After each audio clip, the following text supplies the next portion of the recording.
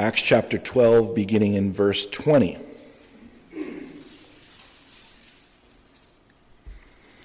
Now Herod had been very angry with the people of Tyre and Sidon, but they came to him with one accord, and having made Blastus the king's personal aide, their friend, they asked for peace because their country was supplied with food by the king's country.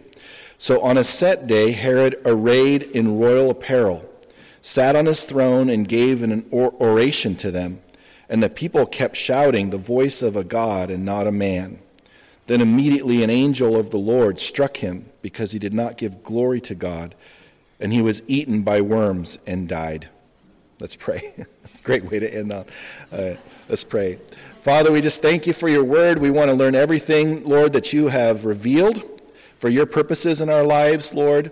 We pray, Father, for all those that are new to the Bible, God, that you would give them a supernatural hunger. And even those of us that have known you for a while, we pray that you would give us a supernatural love for your word, that we would desire not just to learn it for head knowledge, but to have our lives be measured against it, having you speak to us by your Holy Spirit and make us into the disciples that you've called each of us to be.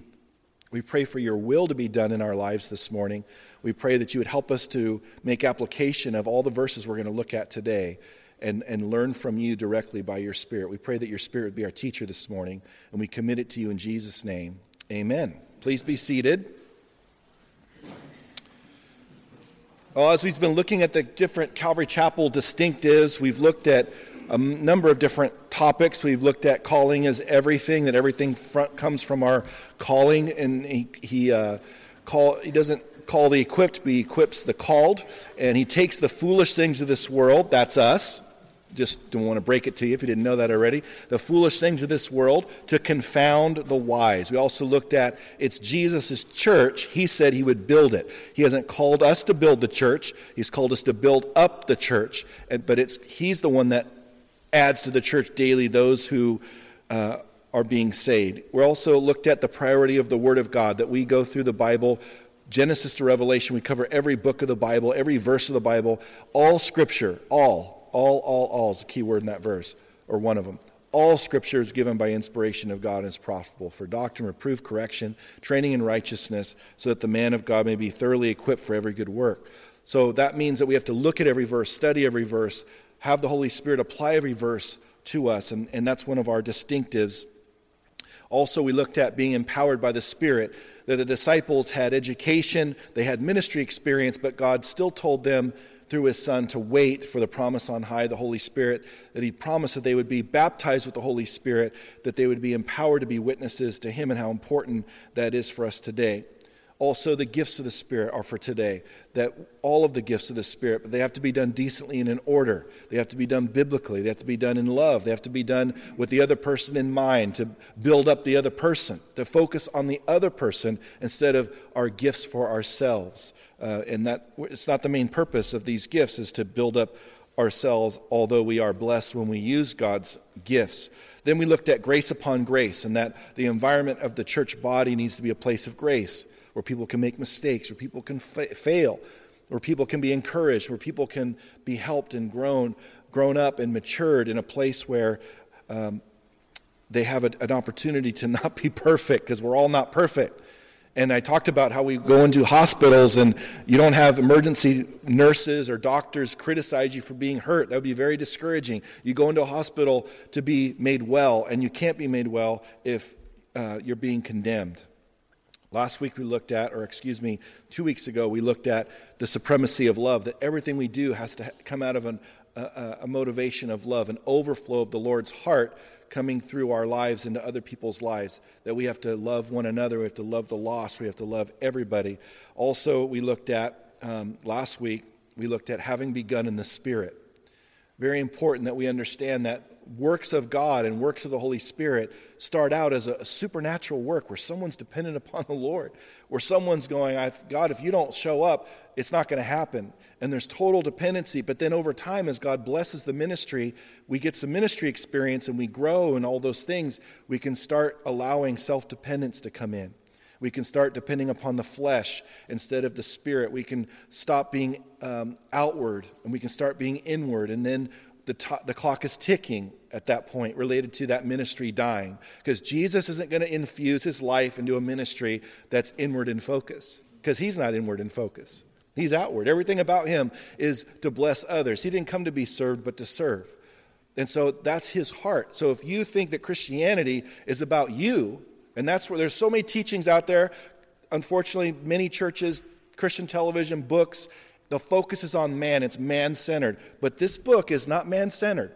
This book is God-centered, and it's focused on us putting our attention on others. And then indirectly, the implication of that is that, yes, we will be blessed, but that's not what we seek after. We seek after loving God with all of our heart, mind, soul, and strength, and we seek after loving our neighbor as ourselves. That's what God told us to do. Those are the greatest commandments. And so that's incumbent upon us to walk in that.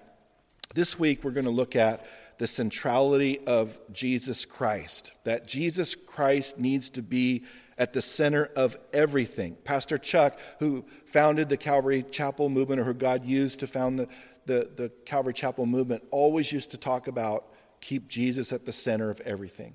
Give him glory for everything that happens. Make sure that people aren't looking at you, but they're looking at God.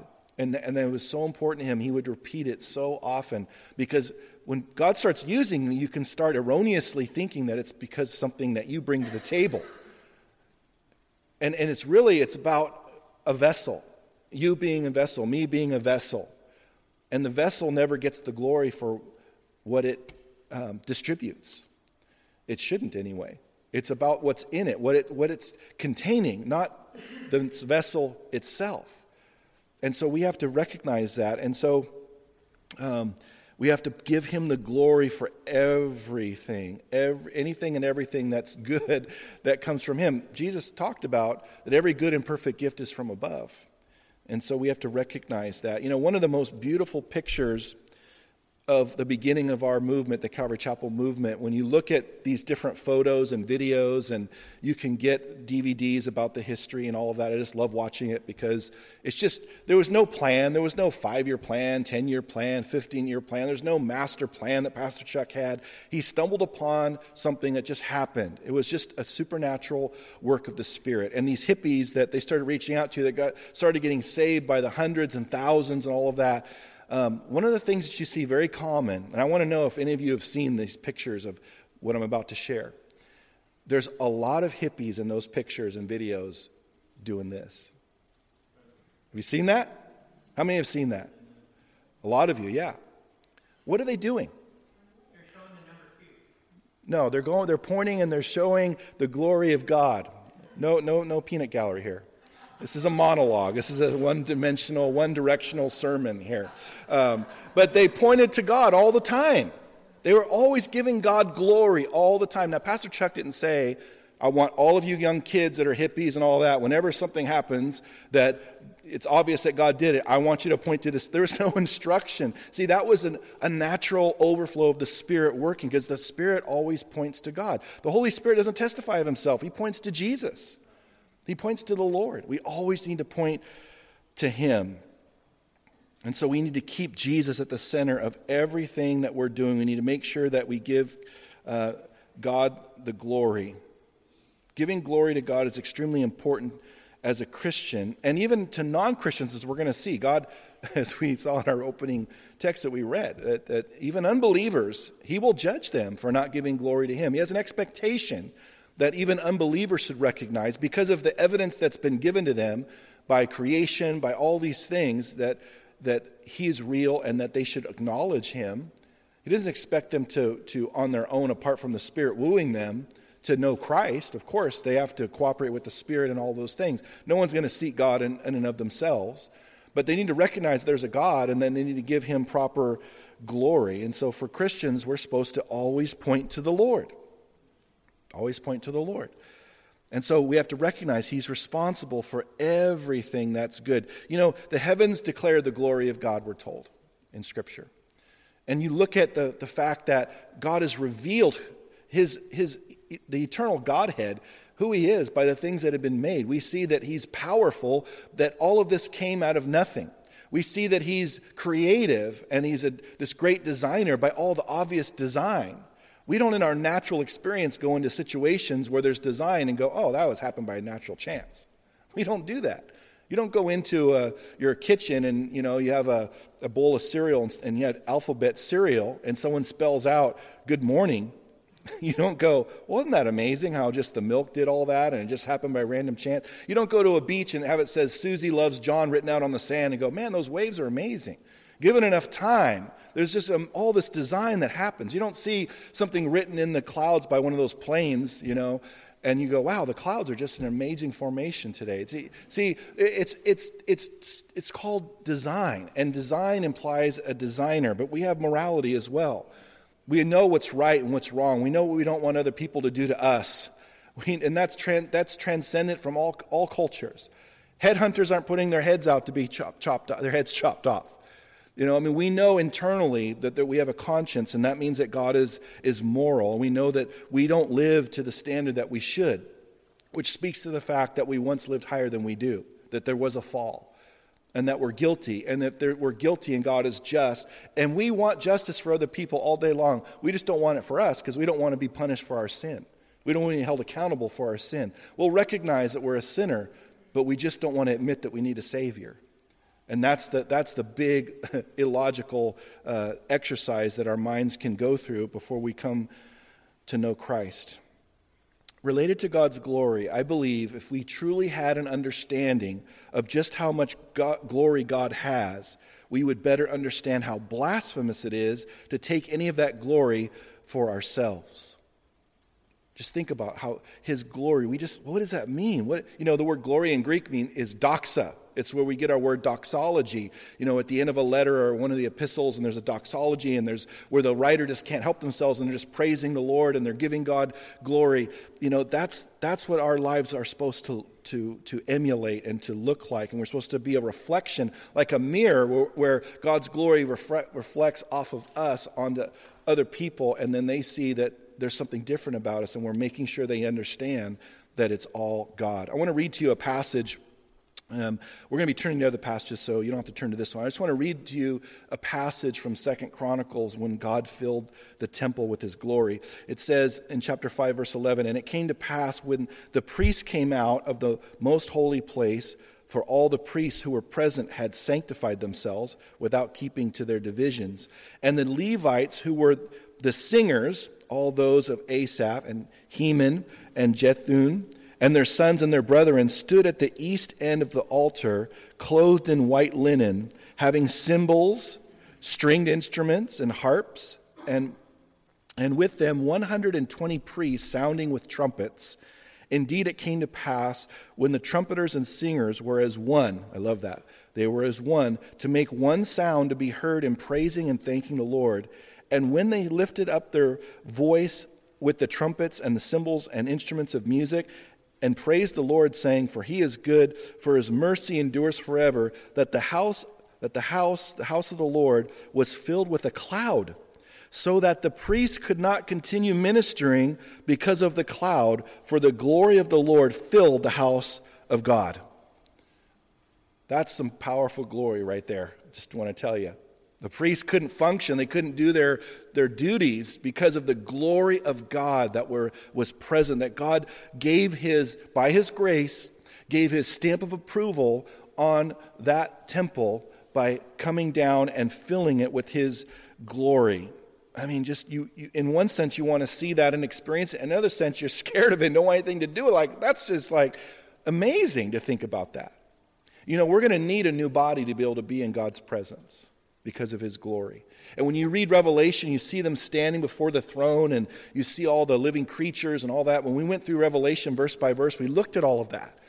And it's just hard for us in our humanity and on this side of glory to be able to comprehend what we're looking at and gazing at. And John was the same way. John the Apostle was the same way. It's like some of those things that he saw, he would say, it was like this, it was like that. He couldn't even find a standard of comparison against which to measure it. And it's just beautiful how God's glory is so beautiful, and we have to make sure that we maintain that he gets all of it. He doesn't share his glory with another. So practically speaking, what does that look like? What does it look like if I'm not giving God glory? Anytime we do not direct attention to God when we should, instead of ourselves, we are stealing God's glory. It's that simple. And the interesting thing is that it can be very subtle. It can be very overt and just obvious, and we're doing it aggressively, or it can be very, very subtle. And I would say that the subtlety of when you do it in a subtle way is actually more dangerous, because you don't catch it as easily. Does that make sense? And it's like you don't see it as clearly coming out of yourself when it's subtle, because we can even deceive our own hearts. We can even not even know our own hearts. When it's overt, then it's obvious. We're doing it purposely and all those things. But when it's subtle, it's a little hard to see. It can be overt by taking credit and saying and doing things that point people to us on purpose. It can be subtle by leaving things out, not clarifying certain things, so people initiate giving us credit and we don't correct them. So often the subtle parts of robbing God of his glory or sharing in his glory is not correcting people who erroneously give us glory. And that's very important to do. Now, when someone gives us a compliment, something that it doesn't mean that we can't accept a compliment. We can thank them for their encouragement, but we can always point people to the Lord as a result. When you give me compliments or you want to encourage me related to teaching, I praise the Lord. Wonderful. That's encouragement. Thank you for your encouragement. And then I usually start talking about the Lord. I start talking about how amazing his word is or something, because it's honestly, would you come really and listen to anything I had to say if it wasn't the Bible? I mean, no, you wouldn't. And I don't blame you.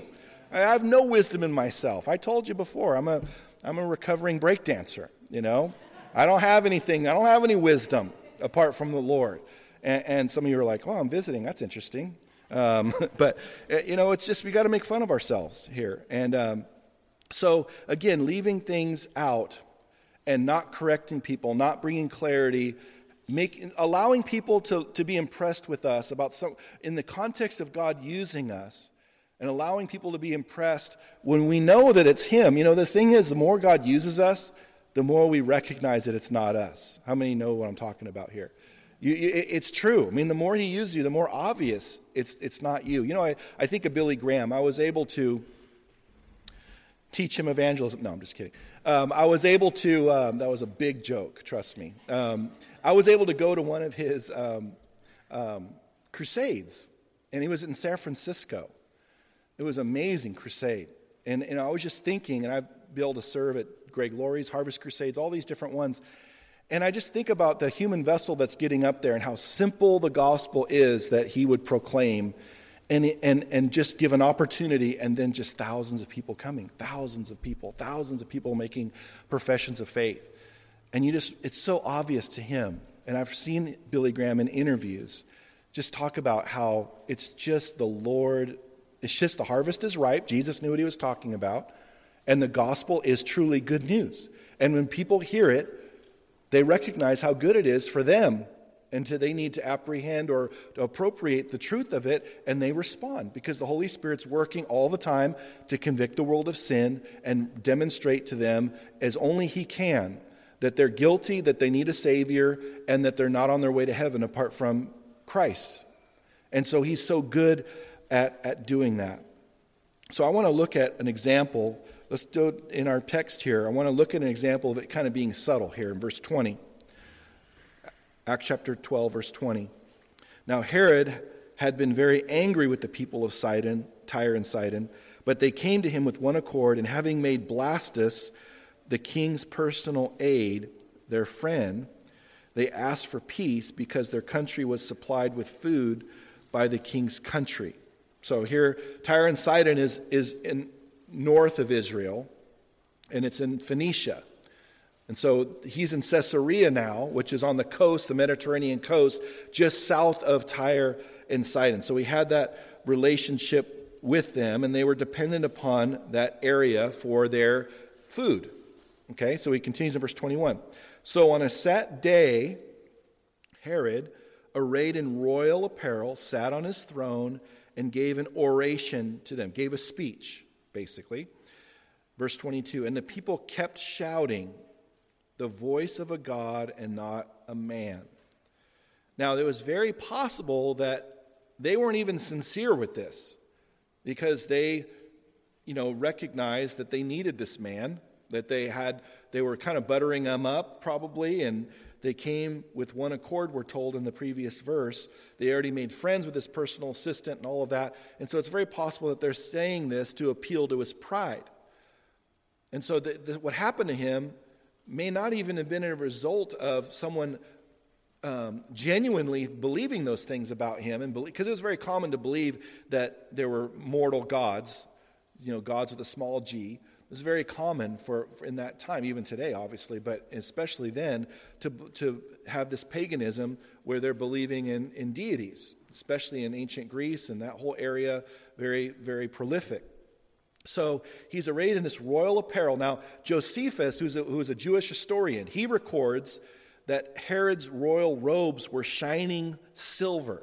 And when they were struck by the light. See, in Caesarea, it's on the coast, and they had this, and you can go there today, and there's an amphitheater that you can walk through. And so you can imagine the sun coming up and then just hitting it just right, and his apparel was, these royal robes were silver and all of that, and it just, the light of the sun and all of that, and the effect was, we're told, stunning enough to cause the people watching to proclaim him as something more than a mortal being. And so the problem was, what should have been the response by Herod? What are you talking about? The voice of a God and not a man? You're crazy. I'm not a God. God's the only God. And deflecting all of that, but he didn't do that. It was subtle. He just let it rest. He didn't say anything. He wasn't promoting himself as a God. He wasn't actively, overtly saying, I'm a God, but he let the false accusation, and it wasn't an accusation, but a false statement, remain. And that's what we can do as believers. We remain letting something that's not true, related to giving us credit for something we shouldn't take credit for, and we let it remain there. And then we're told what happened in verse 23. Then immediately an angel of the Lord struck him, because he did not give glory to God, and he was eaten by worms and died. Man, now this is the New Testament. We see the angel of the Lord, that's the Lord Jesus, appearing in the Old Testament. It says the angel of the Lord, but there's also an angel of the Lord we see in the Old Testament as well. And here it is, an angel of the Lord struck him. Now we talk about angels being, a blessing and helping people and all that. They're bad to the bone. I wouldn't want to mess with an angel. Are you crazy? An angel of the Lord struck him because he did not give glory to God. Now, he's an unbeliever. God struck an unbeliever because an unbeliever did not give God the right glory, and in a subtle way. Didn't even proclaim it, but allowed that wrong conclusion to remain out there. That's unbelievable. That's just how much God doesn't want to share his glory with anybody. God judged him, and it was right and appropriate judgment. And I know you agree with me. I want to kind of look at, as we leave this and go to other texts, I want to kind of look at ways that we can understand, or things that we need to understand related to the importance of not robbing God of his glory. And the first thing I want us to look at is that God has little tolerance for people who rob him of glory. That's the first thing I want us to look at. Turn over to, in the Old Testament, turn over to Daniel chapter 4. If you're new to the Bible, don't feel any guilt about looking in the table of contents if you need to find where Daniel is. It's in the Old Testament there. If you haven't studied the book of Daniel, I highly recommend it. There's so much there in the book of Daniel. Daniel and Isaac are one of the few biblical characters that there's nothing negative said about them in Scripture, or there's no thing that we see that was a major character flaw. Daniel's one of them. Daniel chapter 4, I want to begin reading in verse 29.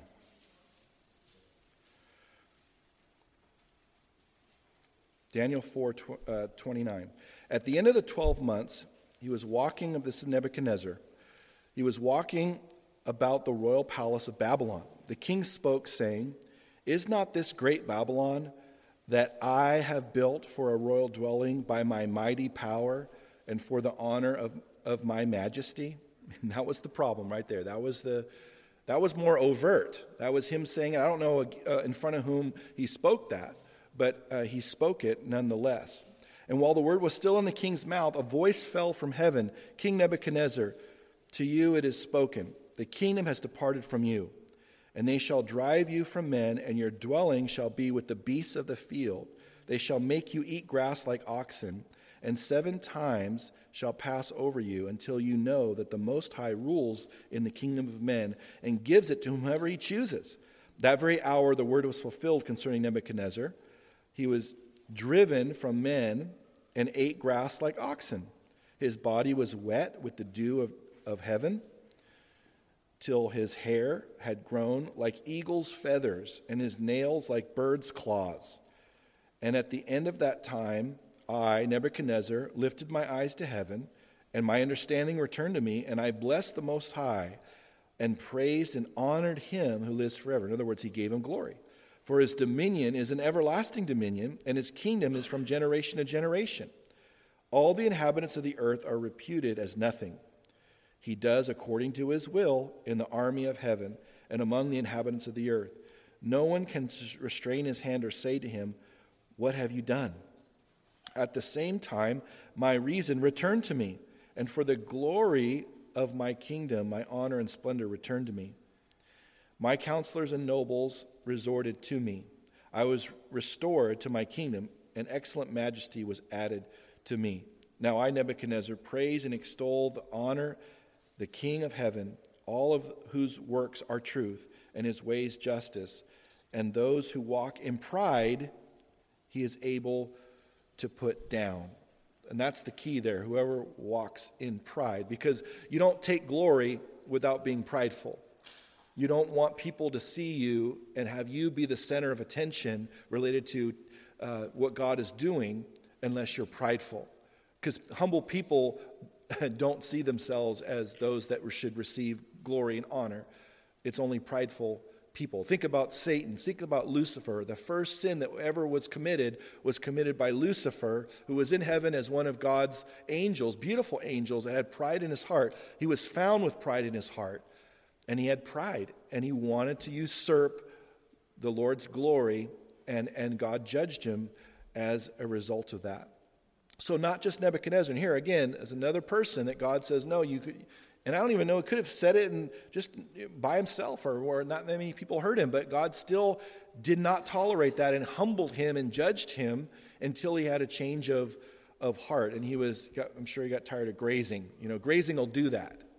All of a sudden you find yourself grazing in the field, and you realize maybe I've done something wrong. That's like your first inclination when you're a beast out in the field grazing.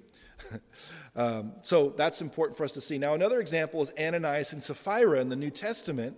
Sometimes, again, we say, the New Testament, God doesn't, deal with people in that way.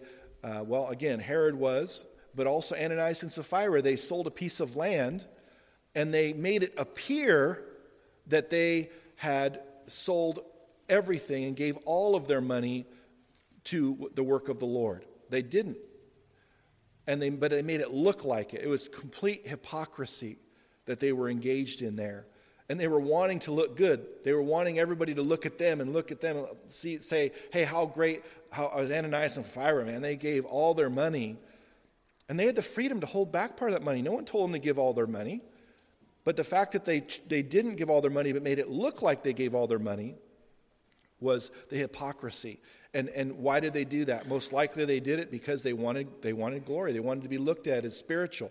And we have to be careful. Again, when we don't have a gracious environment, we don't have a biblical environment, it creates actors, or it tempts us to become actors. And that's what a hypocrite is. It's an actor, someone that puts on a show, that makes it look like we're something that we're not. God hasn't called us to be that way. He's called us to be transparent and humble and be, ready to admit where we fall short, that we need help. But if we don't have an environment that's gracious, that helps people when they are admitting their need, then they're never going to be here, and they're never going to be here long enough to grow.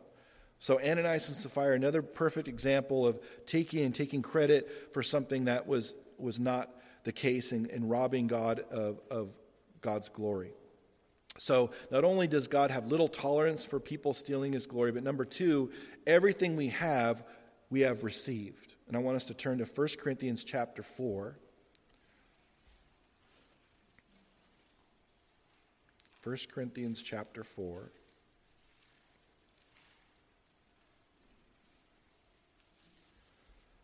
Back in the New Testament.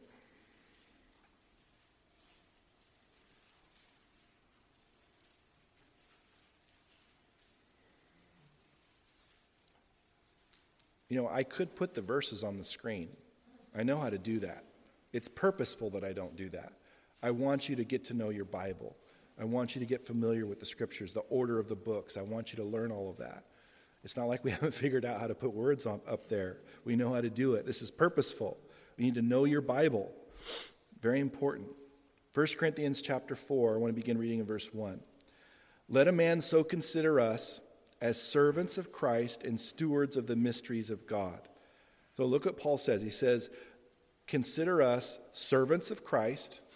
So we were willing slaves. That's what it means, a willing slave, and servants, or stewards rather, of the mysteries of God. Steward means a manager.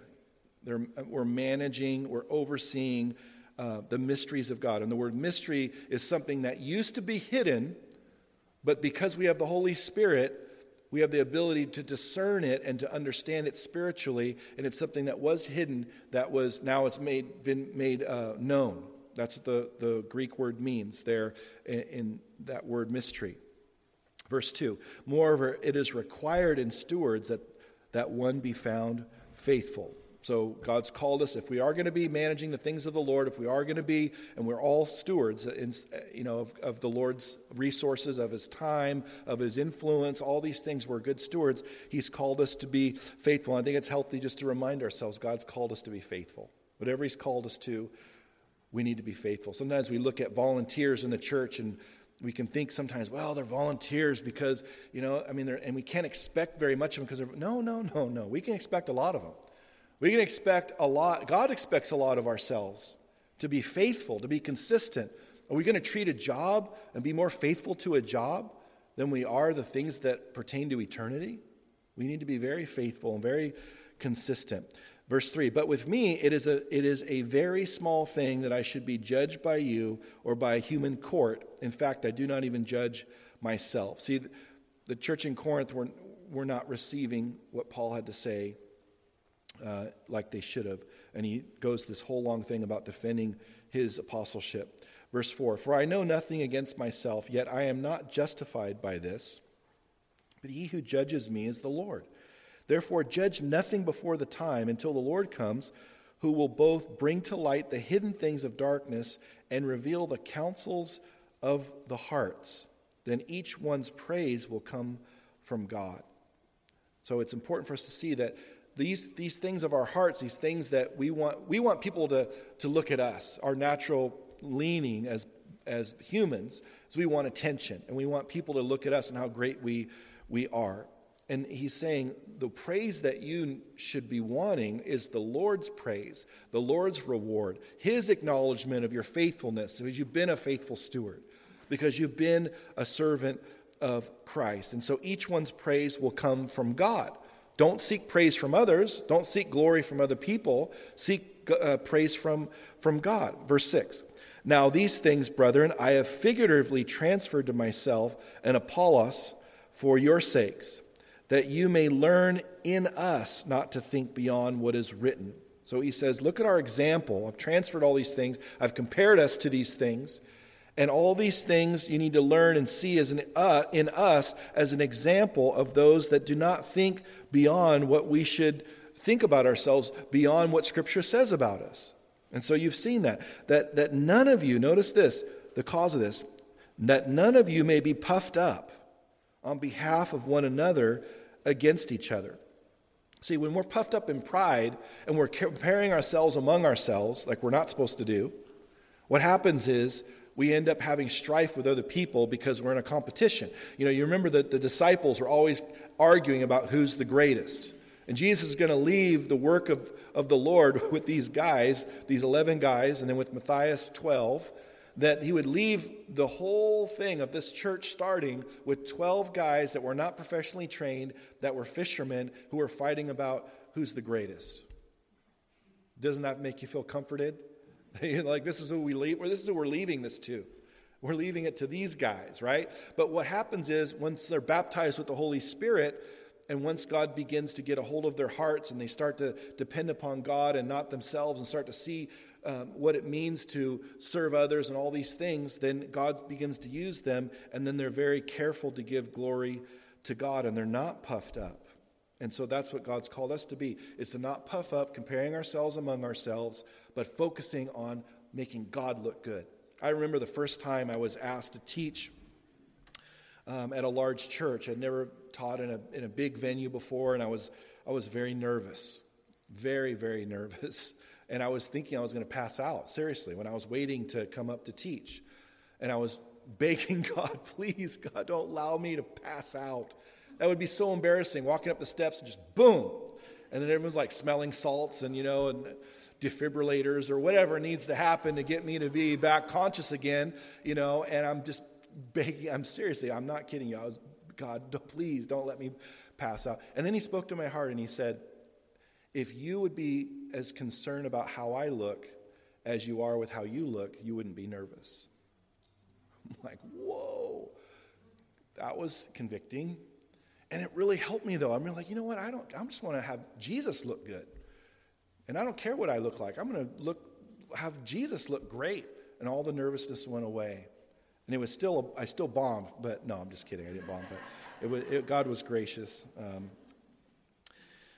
So then he says in verse 7, for who makes you differ from another? And what do you have that you did not receive?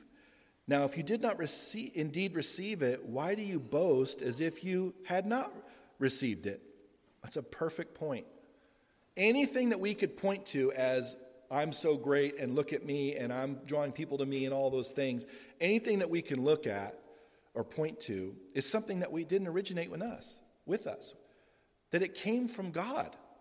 He gave us whatever it is we want to look to, our personality, our looks, our speaking ability, our whatever gifts we have, the Word of God, the Holy Spirit convicting people. Whatever you could ever point to and how God works, all those things come from God. And one time as a new Christian, I was acknowledging all of that in my prayer time, and the Lord, but I was saying, at least I have a will. You have all those things, God, and you give me all those things and everything, but at least I have a will. And then he said, and who gave you your will? You. That's right. It's true. He gave us our will. There's nothing that we have that we haven't received. And Paul asked the question, why do you boast as if you had not received it? Why are you acting as if these things originate in you? Why are you acting like those things came from you and didn't come from someone else when they did? And that helps us remember I need to give God glory because everything that he is doing in my life, I've received from him. There's nothing that I have that I haven't received.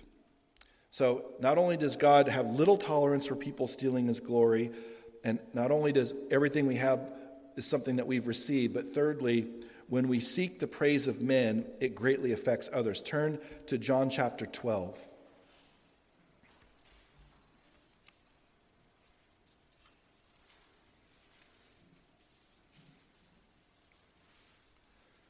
John chapter 12, fourth gospel in the New Testament.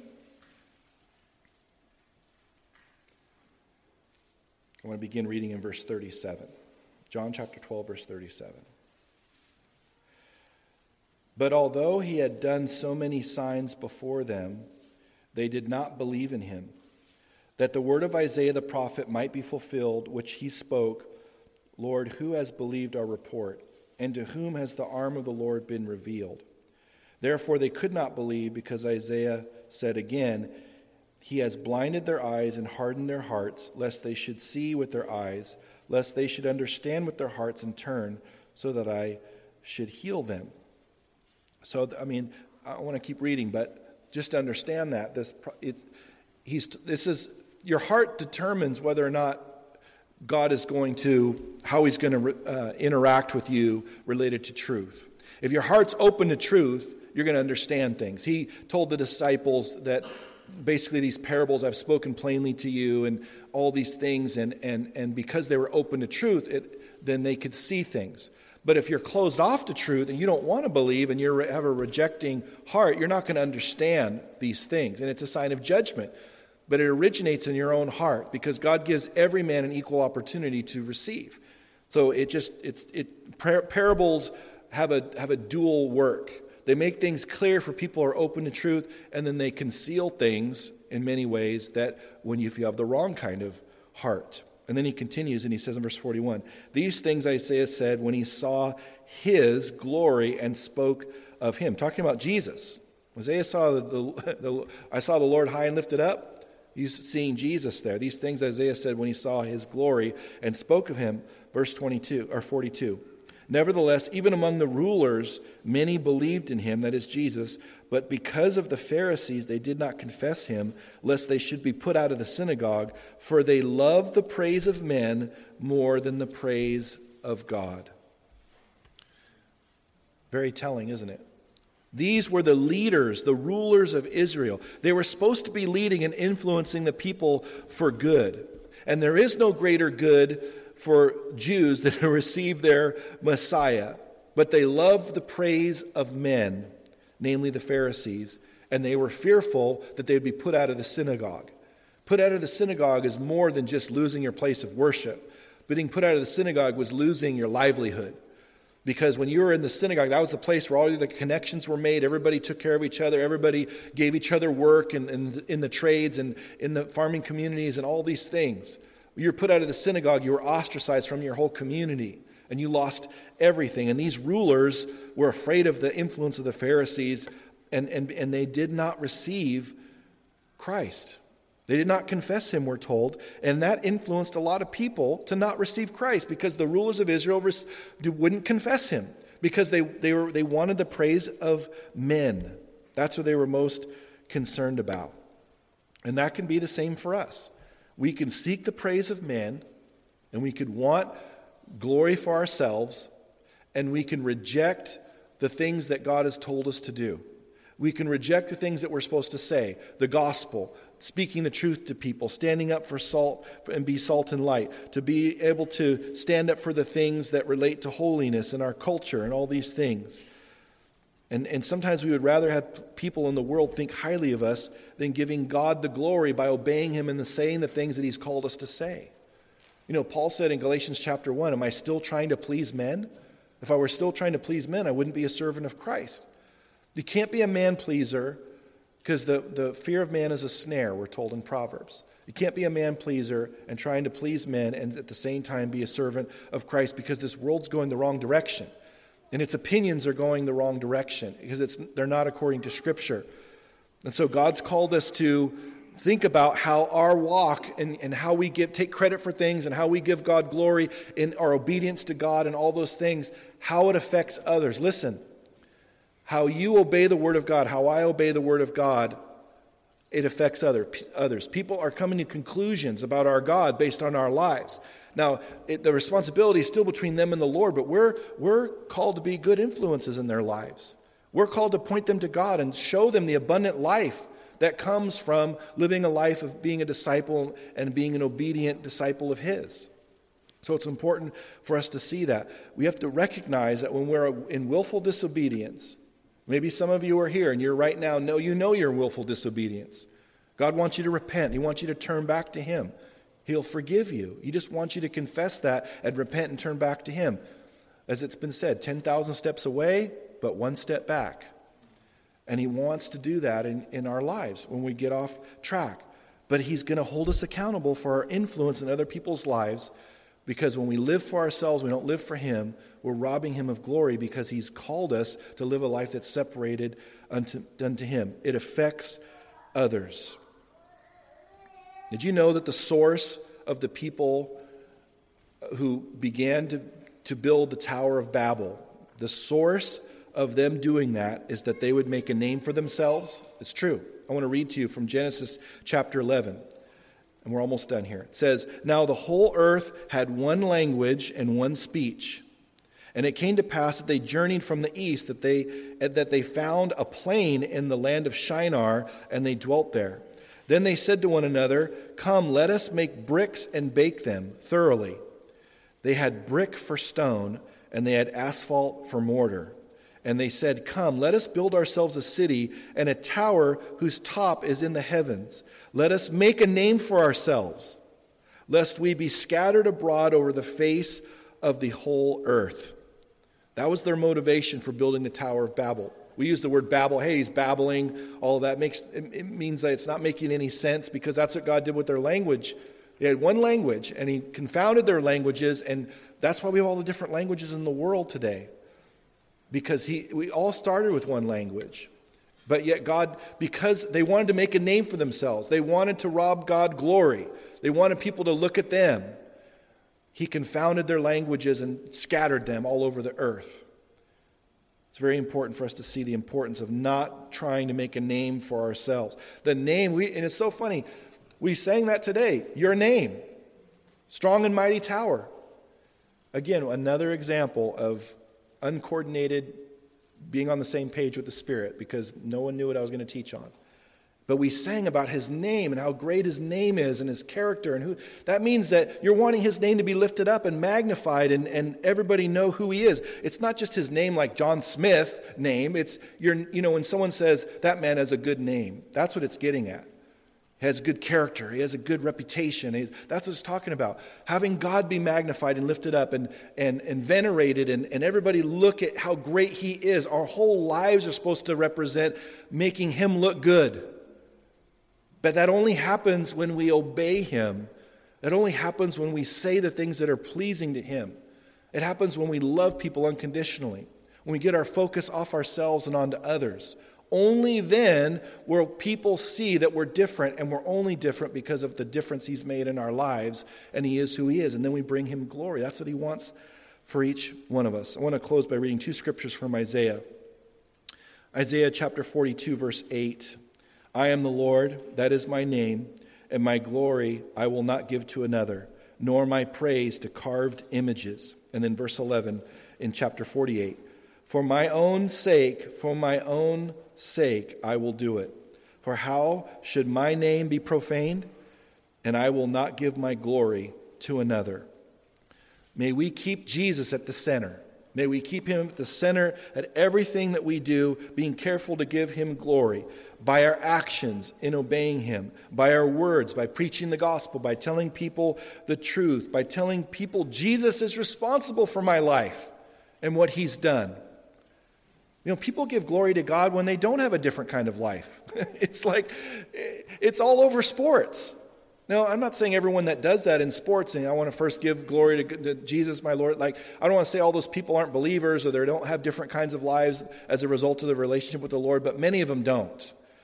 And they just do it as like a religious good luck thing or whatever, but they're giving glory to Jesus when they don't have a life that's as a result of him working in their lives.